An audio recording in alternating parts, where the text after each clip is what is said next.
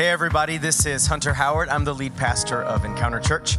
Here at Encounter Church, our vision is helping people encounter God. And that's what I pray and hope for you today, that you will encounter God through this message. Enjoy.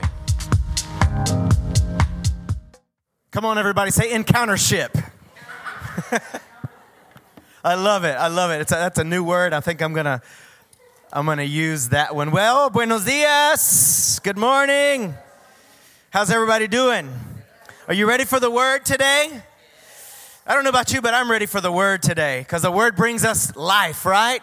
The word is alive. Well, hi also, howdy out there to anybody watching live stream or listening to this podcast later. As usual, if you want to pull out your Bible app, you can follow along the outline of the message, or you could grab a printed outline there from the back. You know, we're going to continue this morning in Christology, right? And so as we continue through our year-long theme, Christology, why don't you help me with Revelation 1:8? Jesus says,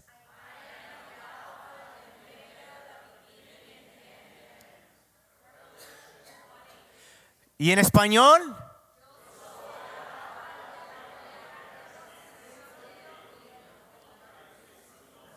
That was pretty good. All right. That was pretty good. All right. Very, very good. And because Jesus is the beginning and the end, this year as we read through the Bible, we are... Y porque Jesús es el principio y el fin, este año estamos leyendo la Biblia y estamos... Very, very good. Why are we doing Christology? Why are we taking an entire year to study Christology? Come on. Sianya got it. Because Jesus is the reason why. He's the ology. That's what it means, right? The whole purpose of the Bible is to discover, to find, and to know Jesus, and then we can help make him known to others, right? Question for you this morning. Have you ever been in a situation? I could stop right there. You ever been in a situation? Some circumstances that you're doing everything you know to do, but it's just not working? Okay, let me rephrase it a little bit. You ever been in a situation, a season, circumstances, and you're doing everything that you know to do, maybe even, look up here, maybe even all the right things, but it doesn't fix it? Ever been there?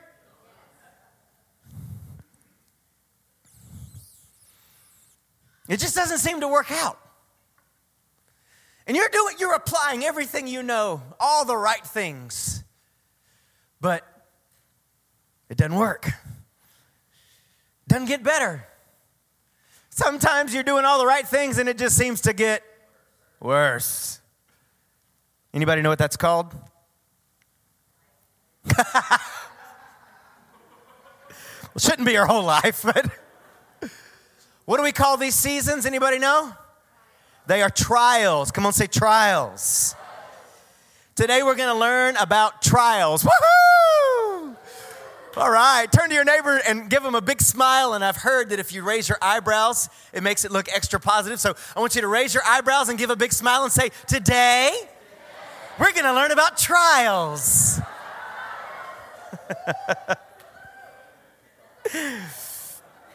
All right, but first, a quick review. How many of you have been here the past couple of Sundays and learned a little bit, all right? We're in this series called the 3 T's, right? Test, trials, and temptation. And we've been learning stuff. First of all, we learned that God, when he created all things, right? In the beginning, God created us in his image. We are his image bearers. Literally, that's what it means to be human. Human means to be created in the image of God, to be an image bearer of God. And as God's image bearers, he gave humans his authority. Very good. But humans, we gave our authority to the devil through what? Sin. That's right. God gave us his authority, but when we sinned, we came into agreement with the devil, and he didn't take our authority away. We gave it to him, right? And he became what the Bible calls the God of this world, right? Okay? Because we gave him the authority God gave to us. And Jesus came to restore, that's right, to recover, to take back and restore the authority that God had given us. And we've been looking at Matthew 4. We learned in Matthew 4 that, in reality, this is the whole point of Jesus' temptation in the desert is for him to recover what we had given away, to take back the authority that we had given away. And we learned that Jesus did what to the test? He passed the test. What did he do to the trial? He endured it. That's very good. And what did he do to that temptation? He overcame it. Why? Why was Jesus able to pass the test, endure the trial, and overcome the temptation? Because he was ready. And why was he ready?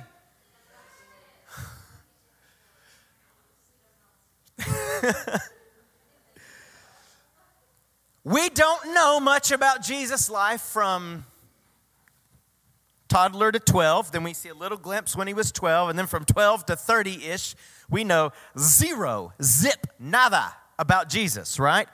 But what we do know is that at the age of 30, he went into that wilderness and he was ready. He took on the devil and he gave him a good beating, right? The devil came to try to get Jesus, to convince Jesus to give his authority away like Adam had done. Did Jesus give it away?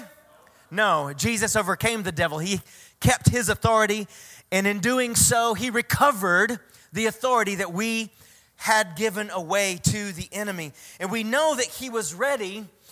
We don't know exactly how, but we do know that whatever he was doing in the years leading up to the wilderness, it got him ready. We call that Jesus' secret years, private years, anonymous years, right? Okay, and so we've been learning that it's so important what we do in our relationship with God when nobody else can see, right?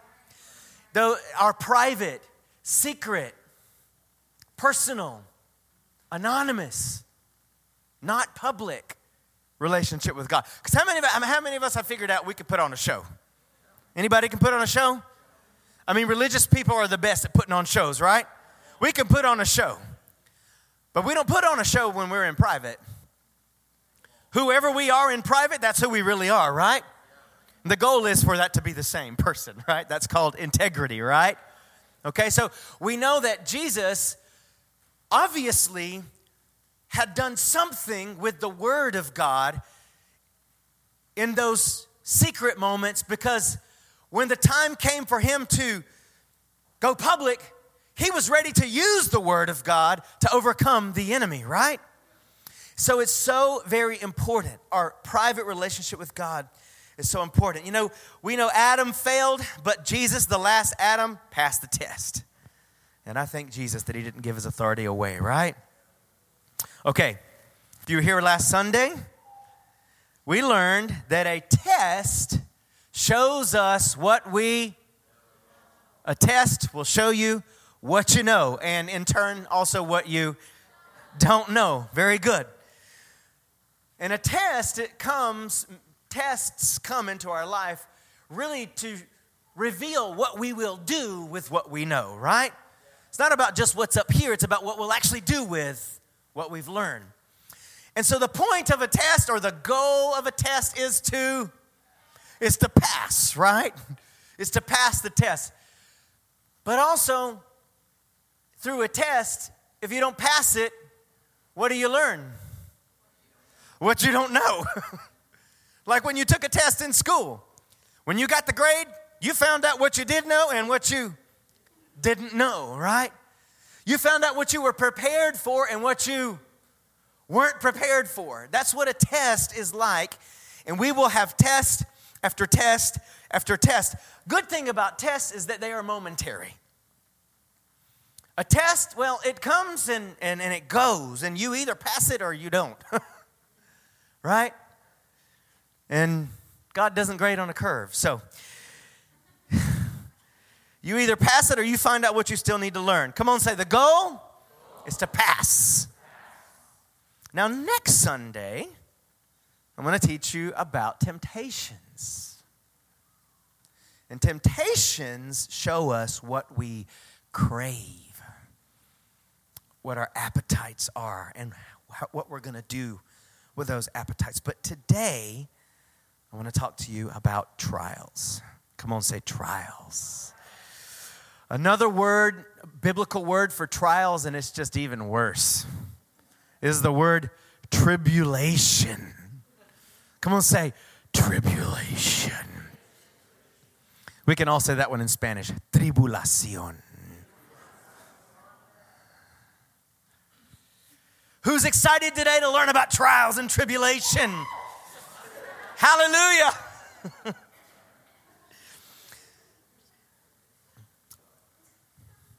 A trial, if you're taking notes, by the way, it helps to take notes so you can go back and look. By the way, in your Bible app, if you follow along the outline, there's a place you can just click and write your own notes. And the printed one has a place for your own notes too. Maybe you have your own journal, but it's good.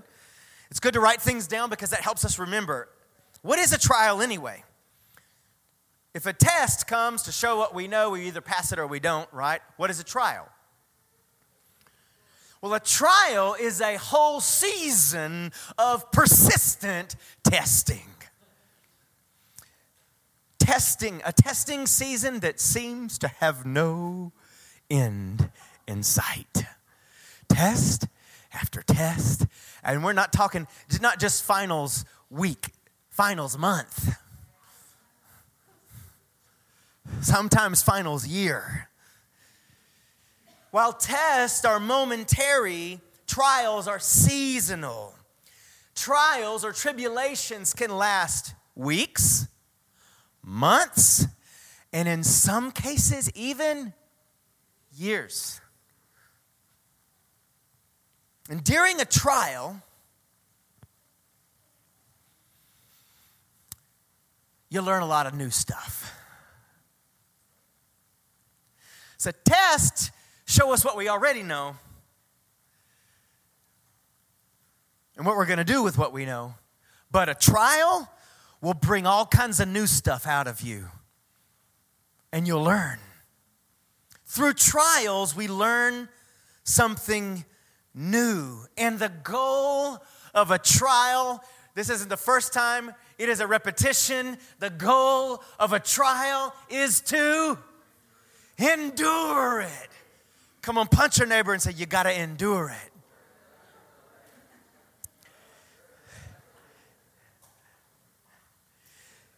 Another way to say that, I want you to turn to the other neighbor and I want you to get ready to tell them something so deep. Ready? Pastor Liz is ready. RJ, yeah, Deanna, all right. Y'all ready? Tell them. Sometimes, my dear, you just have to outlast it.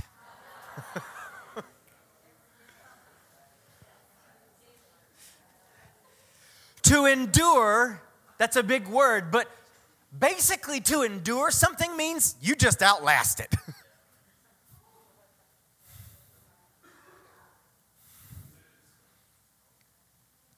I don't know, has anybody ever been in a season in your life, in a situation, and circumstances in your life, and it's just like, if I could just get to the end of this thing. Outlast it. Now, I'm getting ahead of myself, but I'm going to go ahead and give you some good news so you can take a breath. Trials do come to an end. So you can outlast them. Okay? They're not forever. Tests are momentary. Trials are seasonal. And during a trial, this is the worst part of it all. During a trial, what you know just doesn't seem to work.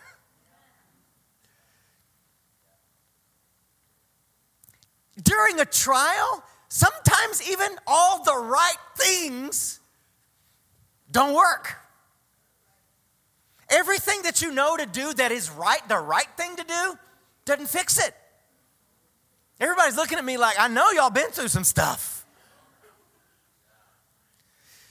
There are seasons, there are times that you're tested and you do the right thing and boom, you pass that test. Hallelujah. Next. But during a trial, it's like, I am doing the right thing, or at least I think I'm doing the right thing. I think I'm doing all I can do, all the right things that I've learned, but somehow it's just, no. It's not making it better. Sometimes, when you're in a trial, it seems like, or it feels like, it'll never end. This is, I don't know if you've ever been there, but when you're in the middle of a trial, you almost forget what life felt like before the trial. You almost forget what it was like to not be in this trial. A lot of heads nodding right now. Mm-hmm.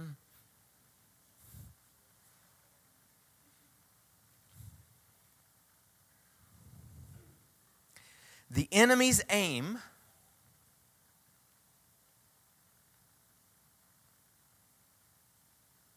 through a trial is for us to give up. That's what he's after. Thank you, Jesus, you did not give up. Nobody been through a trial like him. The enemy's aim, his goal, what he's after is for you to give up. You know what God's aim for you is? Look at me. Keep it up. When the enemy's trying to get you to give up, you keep it up. I don't feel like I have the strength to keep it up. Just outlast it.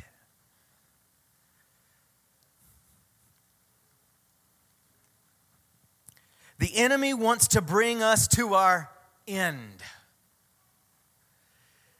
And through trials, guess what God is doing? He's bringing us to the end of ourselves.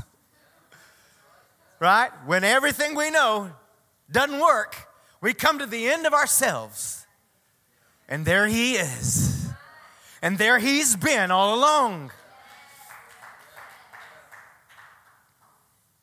See, God wants relationship with us. He doesn't just want us to know his formulas. And a lot of times his formulas work. Listen, a lot of times you look at the word says this, I do it, it works.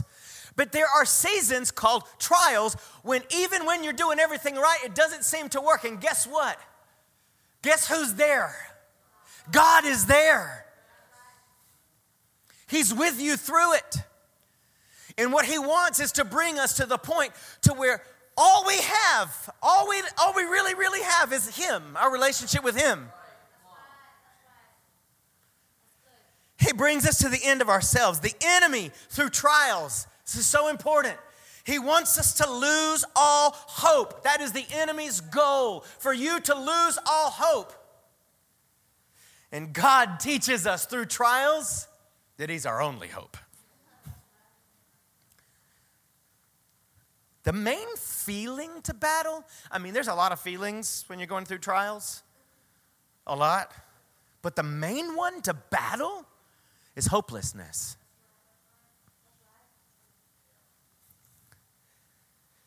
So guess what the key to enduring and outlasting trials must be? Hope. That's right. Hope enables us to outlast trials. If you don't have hope, you won't last.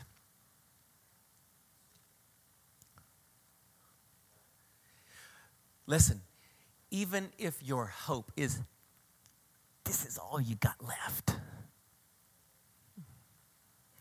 that little bit of hope is enough. Look at me. that tiny, if a mustard seed of faith can move a mountain, God doesn't need us to have big anything. He's the big one. If all you can muster up, all you've got left is this tiny little microscopic atom of hope, you hold on to that thing, baby. Because hope is the thing that will enable you to outlast it until it comes to an end. Now, hope is another big word, but let me give you the real basic definition. This is one you could just hold on to. What is hope? Hope is the belief that something good can still happen. That it's not over. That not all is lost. Something good, something, I don't know what, but something good could possibly still come my way. And we have hope because of the goodness of God we sang about this morning, right? Our hope is not in us. Our hope is not in the world. Our hope is not in people. Our hope is not even that the situation will get fixed. Our hope is in Him and in His goodness that is unchangeable.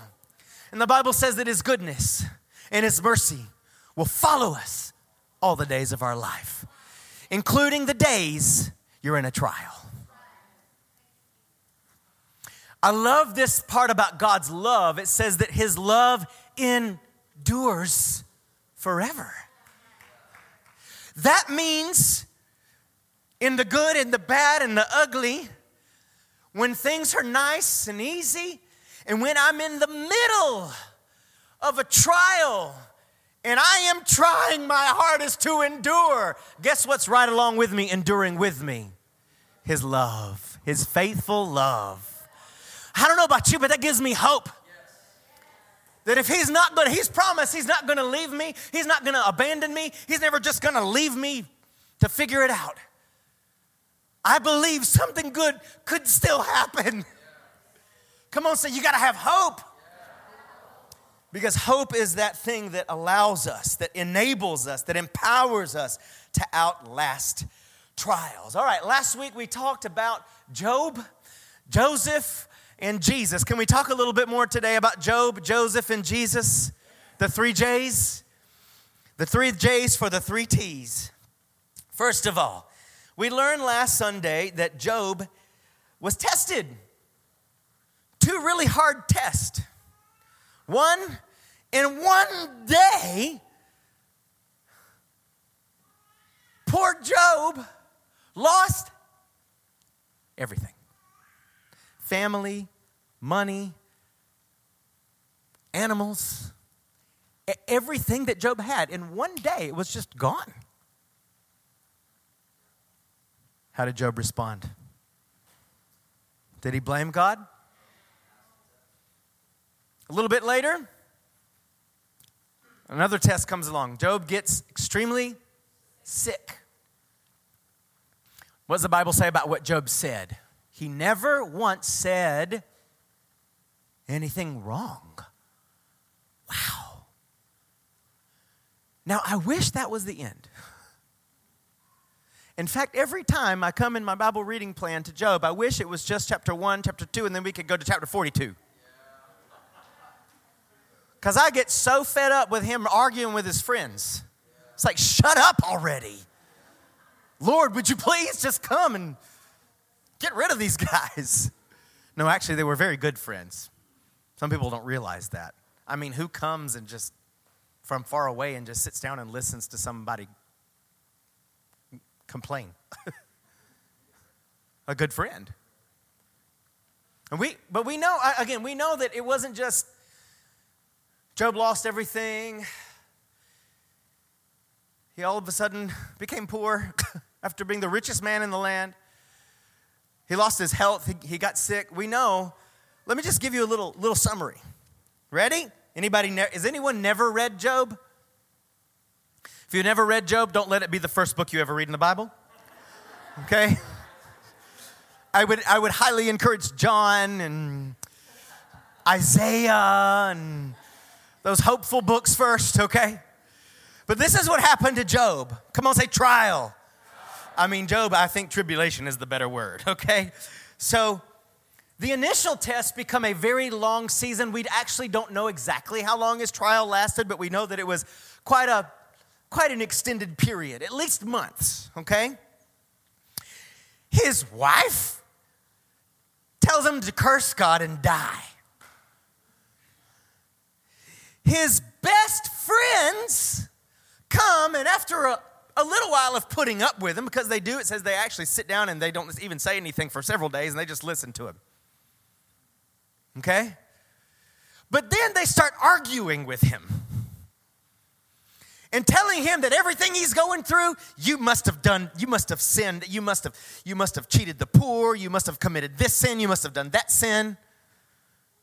They started making up all these reasons why Job was going through it like it's his fault. They start insulting him.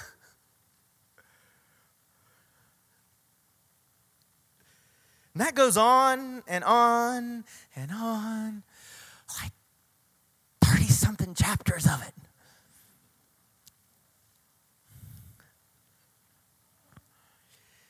It's a prolonged season of loss. I mean, all this time, he's mourning the loss of his children, his riches, his reputation.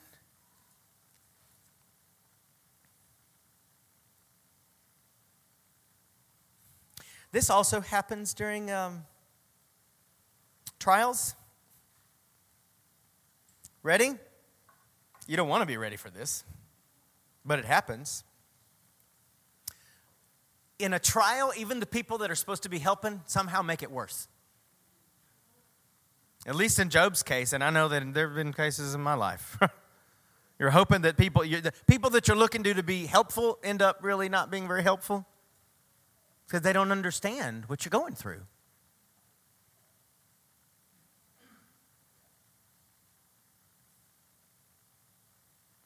One good thing about a trial is that you'll understand other people's trials, right? But these guys, they sometimes in a trial, like, people don't make it better. They make it worse.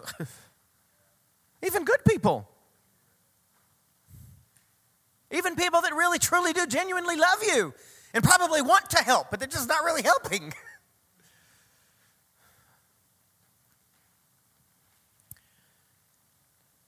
Job was falsely accused. Job gets confused. And you know, Job isn't perfect. In fact, in the middle of the worst part of it, like when it's just, he's battling hopelessness beyond hopelessness, right? I mean, he's struggling to hold on to a tiny particle of hope that he has left. And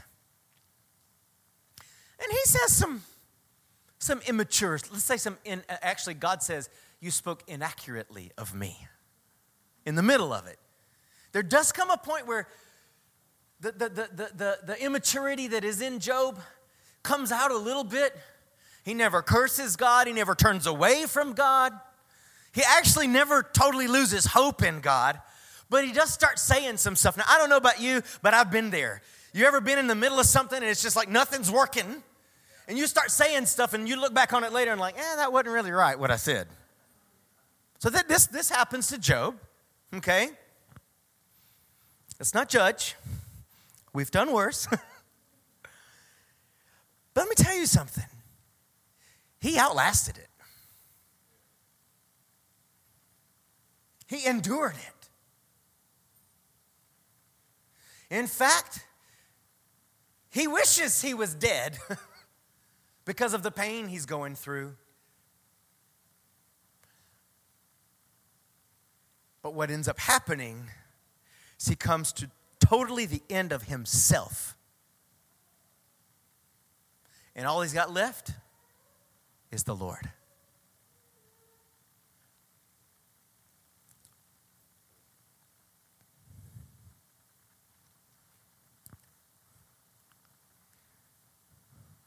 Trials are times when we express raw feelings.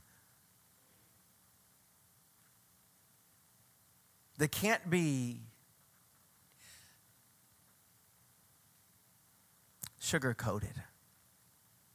What's there is there. And one good thing about Job, and also about David and others that really had a heart for God, is that he wasn't afraid. He feared God for sure, but he wasn't afraid to express his raw feelings to God. Literally, Job chapter 3 to chapter 40 basically is Job saying, God, this sucks. And I don't like it. And I'm not really happy necessarily with you at the moment. That comes out a little bit. And all my friends, they double suck.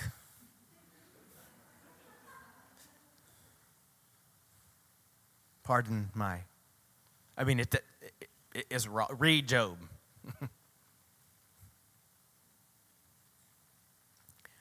And then you get to chapter 41, 42, 40, 41, 42.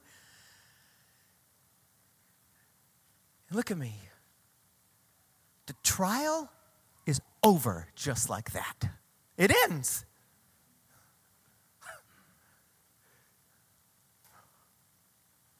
God comes and has a little conversation with his boy. He said, oh, you think you know a lot. Tell me how I made the weather. Tell me how I put the stars in order. Tell me how this whole giant universe is in perfect order. God goes into detail. Tell me about what some people think is the hippopotamus. Just tell me about him. Tell me tell me how I did that.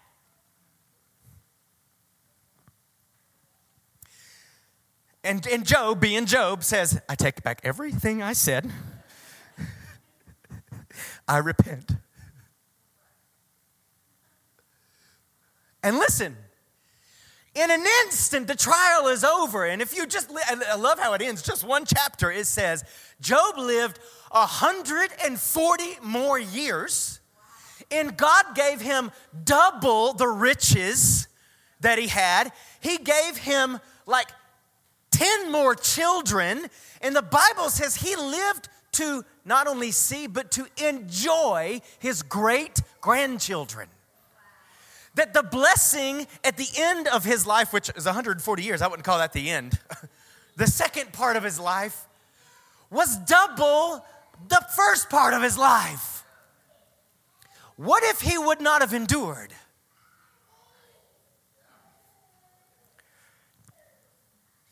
Is it okay I'm taking a little extra time with this today?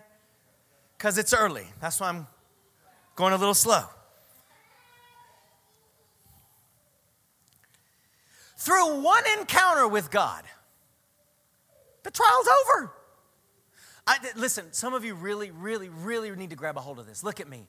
You might just be one encounter away. Outlast that thing. We give up too soon. And I'll be the first one to tell you, I feel like giving up sometimes, but we give up too easy. We got to toughen up. You know what God tells Job when he comes to talk to him? He says, brace yourself like a man. Well, turn to your neighbor, and if it's a lady, say, brace yourself like Wonder Woman. Turn to your neighbor, and if it's a man, say, brace yourself like Iron Man.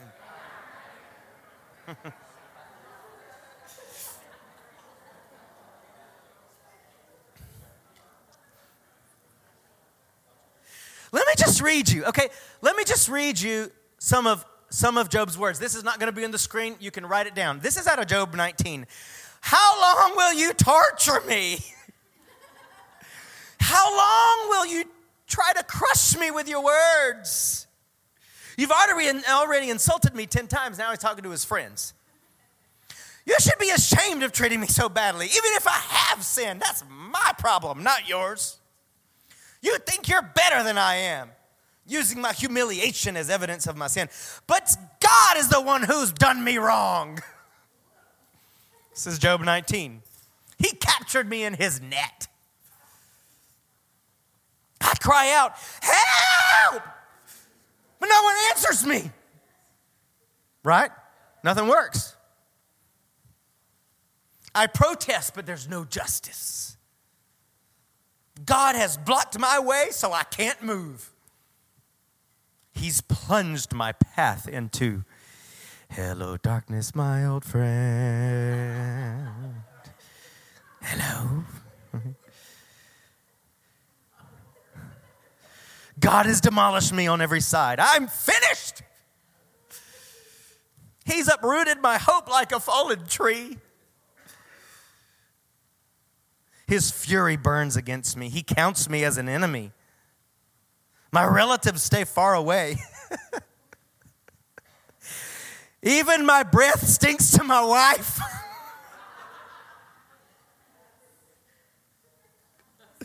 My close friends detest me. I've been reduced to skin and bones. I've escaped death by the skin of my teeth.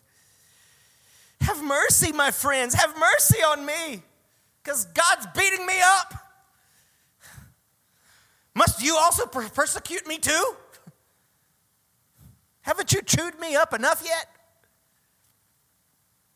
Oh, that, look at verse 23 if you want to look at it later. Oh, that my words could be recorded. Guess what? Oh, that they could be inscribed on a monument, carved with an iron chisel and filled with lead, engraved forever in the rock. Hello? He got that prayer answered. But look at verse 25. Look at Job's heart. I mean, this is all he just said. We just heard a lot of Job's raw feelings.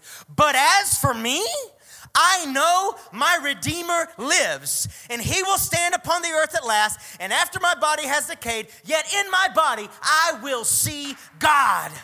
I'll see him for myself. Yes, I'll see him with my own eyes. I'm overwhelmed at the thought.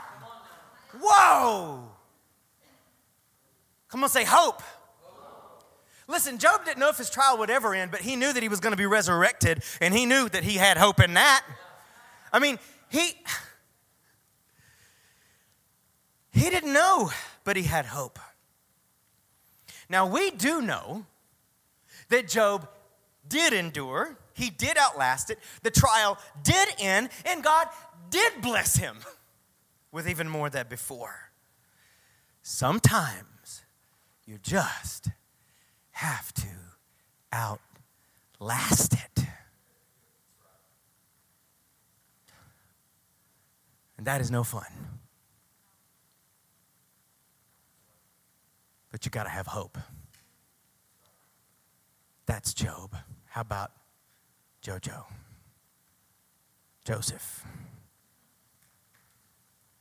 That's what Potiphar's wife called him, Jojo.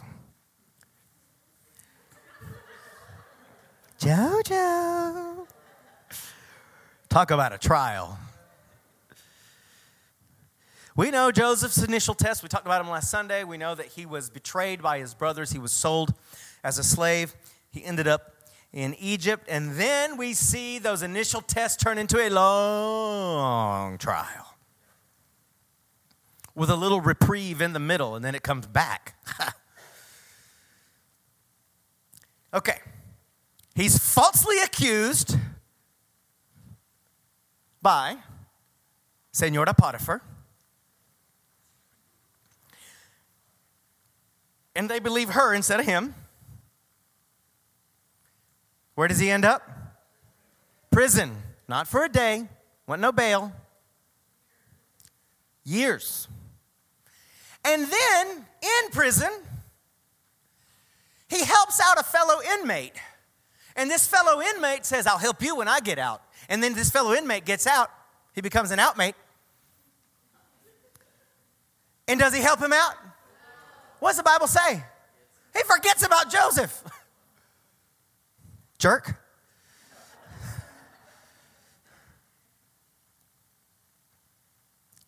But then, he remembers. Took a while, but he remembers. Can you pass me my water, baby? Por favor. What happens? Not baby. KK.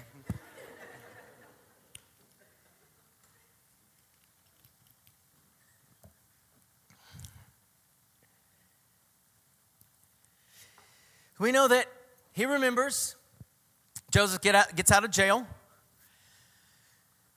And remember, what was Joseph's special gift from God? He could interpret dreams. Whose dream does he interpret? Pharaoh. And actually, God tells him the dream and the interpretation. Whoa. And so, long story short, Pharaoh makes him prime minister, literally puts him over everything. And then, those 10 losers decide to show up at JoJo's doorstep. And now they're asking for help.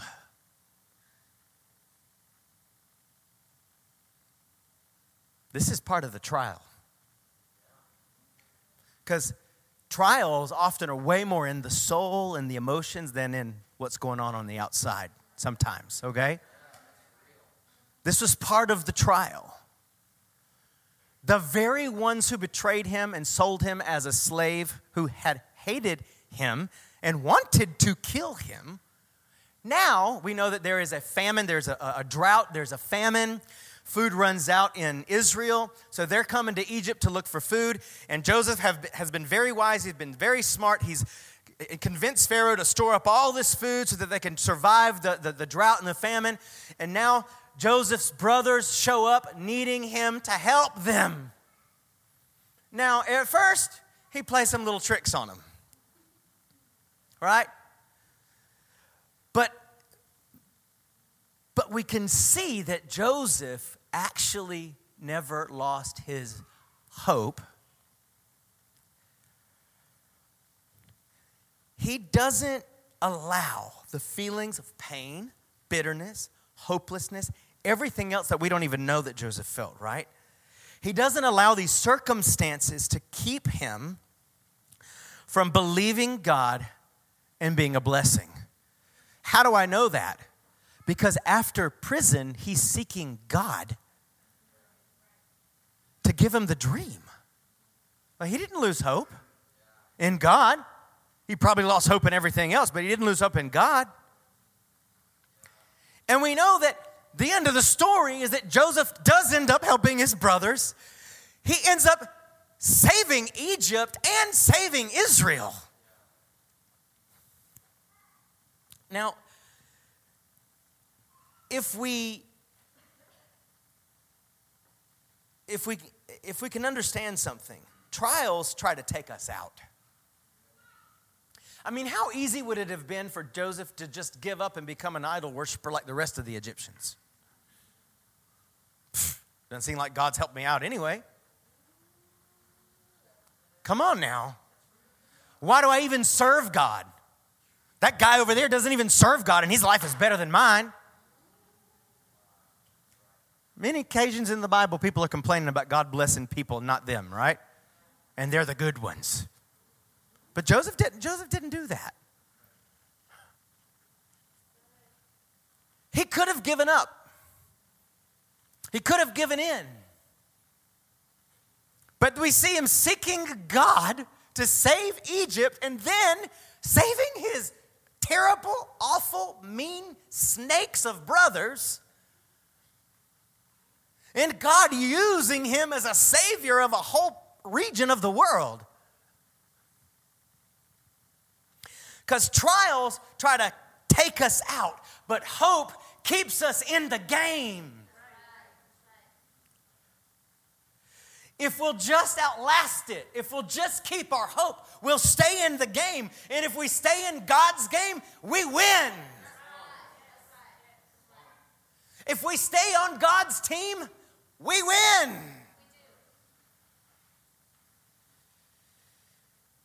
Now, let me just bring this part to a close, because we got to talk a little bit about Jesus.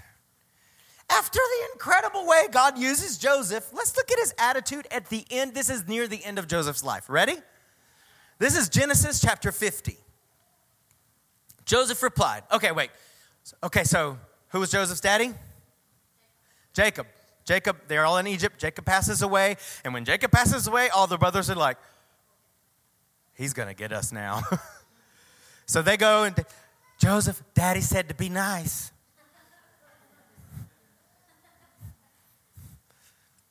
And we don't know if Jacob really said that or if they made that up. But Joseph replied, don't be afraid of me.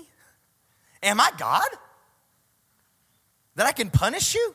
You intended to harm me, but God intended it all for good. He brought me to this position so I could save the lives of many people. No, don't be afraid. I'll continue to take care of you and your children. So he reassured them by speaking kindly to them. That's what hope does to you.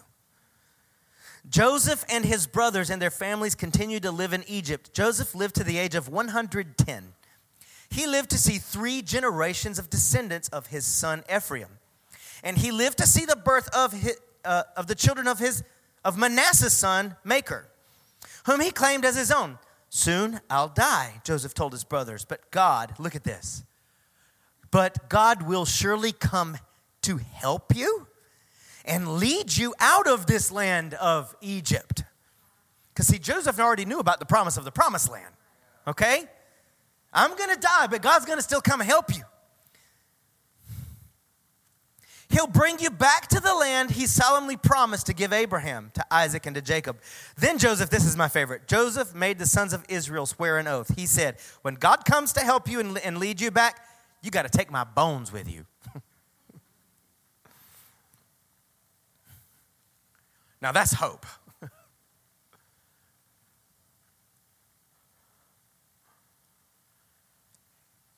Joseph's hope was in God and nothing else.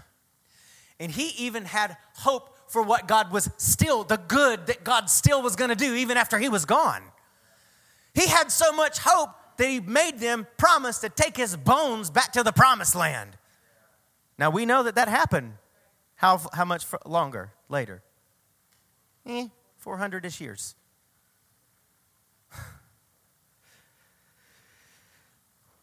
He still believed something good was ahead for Israel. Do you believe that still there's good stuff ahead for you?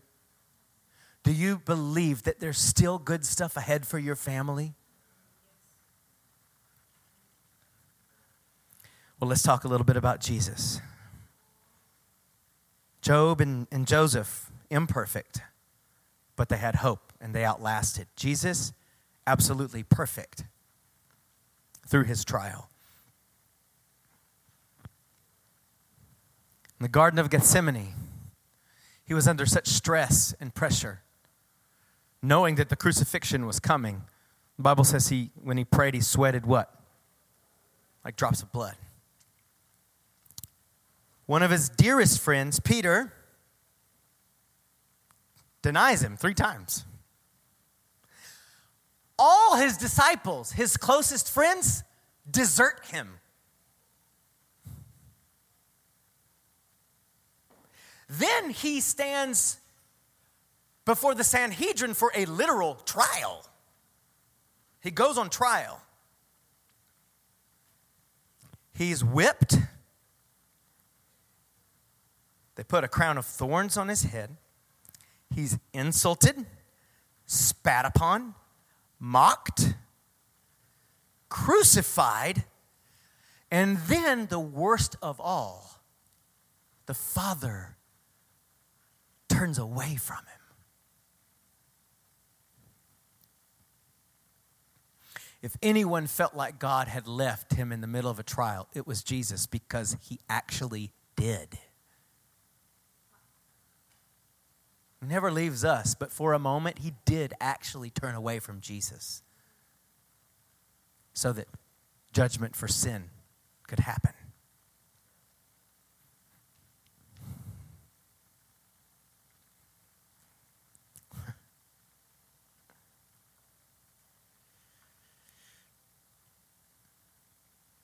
Not just a test or two, but a season of intense, nonstop testing. Question. Come on, I'm getting near the end. You guys with me?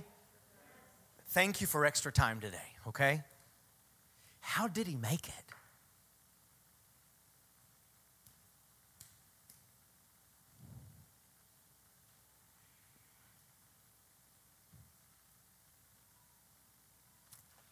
How did he not give up?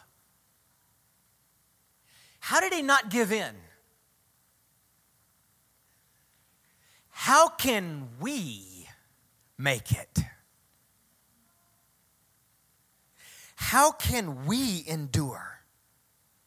How can we outlast our trials? How can we keep going when it feels hopeless? Hebrews 12 gives us both answers. How did Jesus do it and how can we do it? Ready? We do this by keeping our eyes on Jesus, the champion who initiates and perfects our faith. Here's how he did it. Because of the joy awaiting him, come on, say hope. He knew what was coming. He believed something good was coming. Because of the joy awaiting him, he endured the cross, disregarding its shame. Now he's seated in the place of honor beside God's throne. Jesus had hope for what was ahead, so he endured the cross. He endured the whole entire trial. He didn't give up because he actually believed. So he believed it so much that it gave him joy. Come on, there's got to be a way that we can, even in the midst of hard circumstances, even in the midst of doing everything right and it doesn't seem to be working, there's got to be a way to tap into some joy because we believe something good is still ahead of us. That's how Jesus did it. How do we do it? We look at him. We focus our heart's attention on him and his goodness.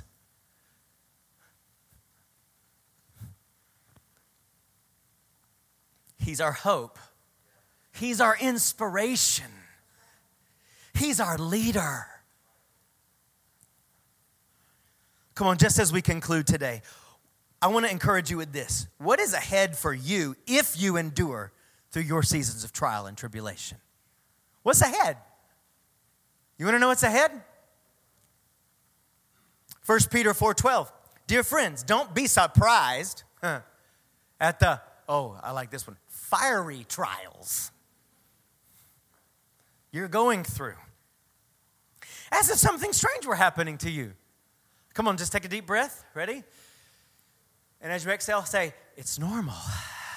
There's nothing wrong with you.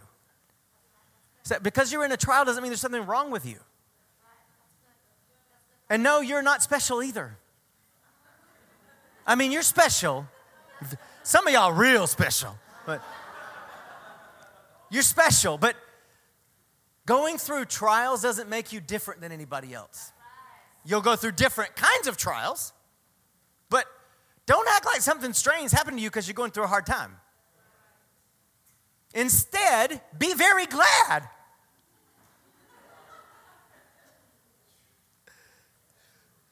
For these trials make you partners with Christ in his suffering, so that you'll have the wonderful joy of seeing his glory when it's revealed to all the world.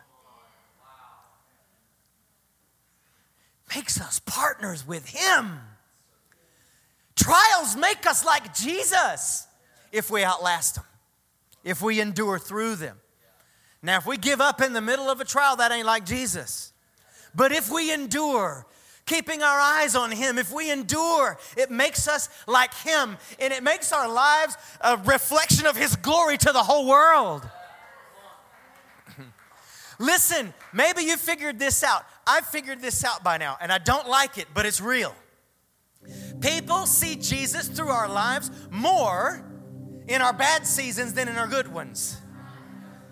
The way we respond to a tough time shows Jesus more than the way we respond to a good time. Now, I like good times, and I prefer them more. But the way we endure shows our commitment to Jesus Christ. And it reveals His glory. James 1:2-4. Count it all joy, which literally means choose joy, as in you don't necessarily feel it first. Choose it, count it, decide to have joy, my brothers, when you meet trials of various kinds. Come on, there's different kinds of trials. And you'll probably go through more than one type of trial at some point in your life. But count it joy. Choose joy, choose to rejoice, for you know that the testing of your faith produces steadfastness or perseverance. Same word. What it means to persevere means to stand fast, to hold on, to stand firm, to keep going, to stay in the game, to not give up, to not give in, to keep going and going and going, like the Energizer Bunny, right? You just keep going. Even when you don't feel like it, you just keep going. Even when you want to throw in the towel, you grab that towel. Even when you want to hang up the cleats, you put them back on. Steadfastness. And that steadfastness or perseverance, let it. We have to let it. It's a choice. Just like joy is a choice, perseverance is a choice. Let it have its full effect, that you may be perfect and complete, lacking in nothing. What happens if we outlast our trials? Well, our perseverance gets developed. And that makes us mature men and women of God, lacking nothing. We need to serve Him. One more. Hebrews 2. God, for whom and through whom everything was made, chose to bring many children into glory. And it was only right that He should make Jesus, through His trials or suffering, a perfect leader, fit to bring them into salvation. I'll tell you this. You're not going to be a very good leader if you can't withstand trials. We become perfect. The word perfect means totally mature. Doesn't mean you've never had a fault. It means you become mature. We become perfect leaders, mature, godly men and women of God who can become a great blessing to many. If you and I will endure, if you and I will outlast our trials, if you and I will just stay in the game, we can mature. We can look like Jesus. We can become leaders that can bless many. Now, I want to ask just for the next couple of minutes, if we could honor the presence of God and each other. Let's avoid getting up and down, going in and out. I have a very important question, and then I'm going to make another call for prayer. But first, a very, very important question. In fact, for this question, if you wouldn't mind, I would like you to just block out all distractions. Maybe just close your eyes.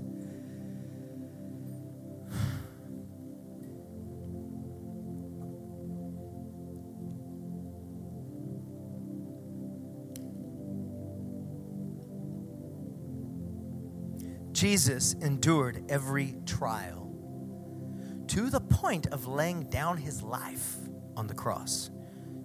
And that was to save you and me.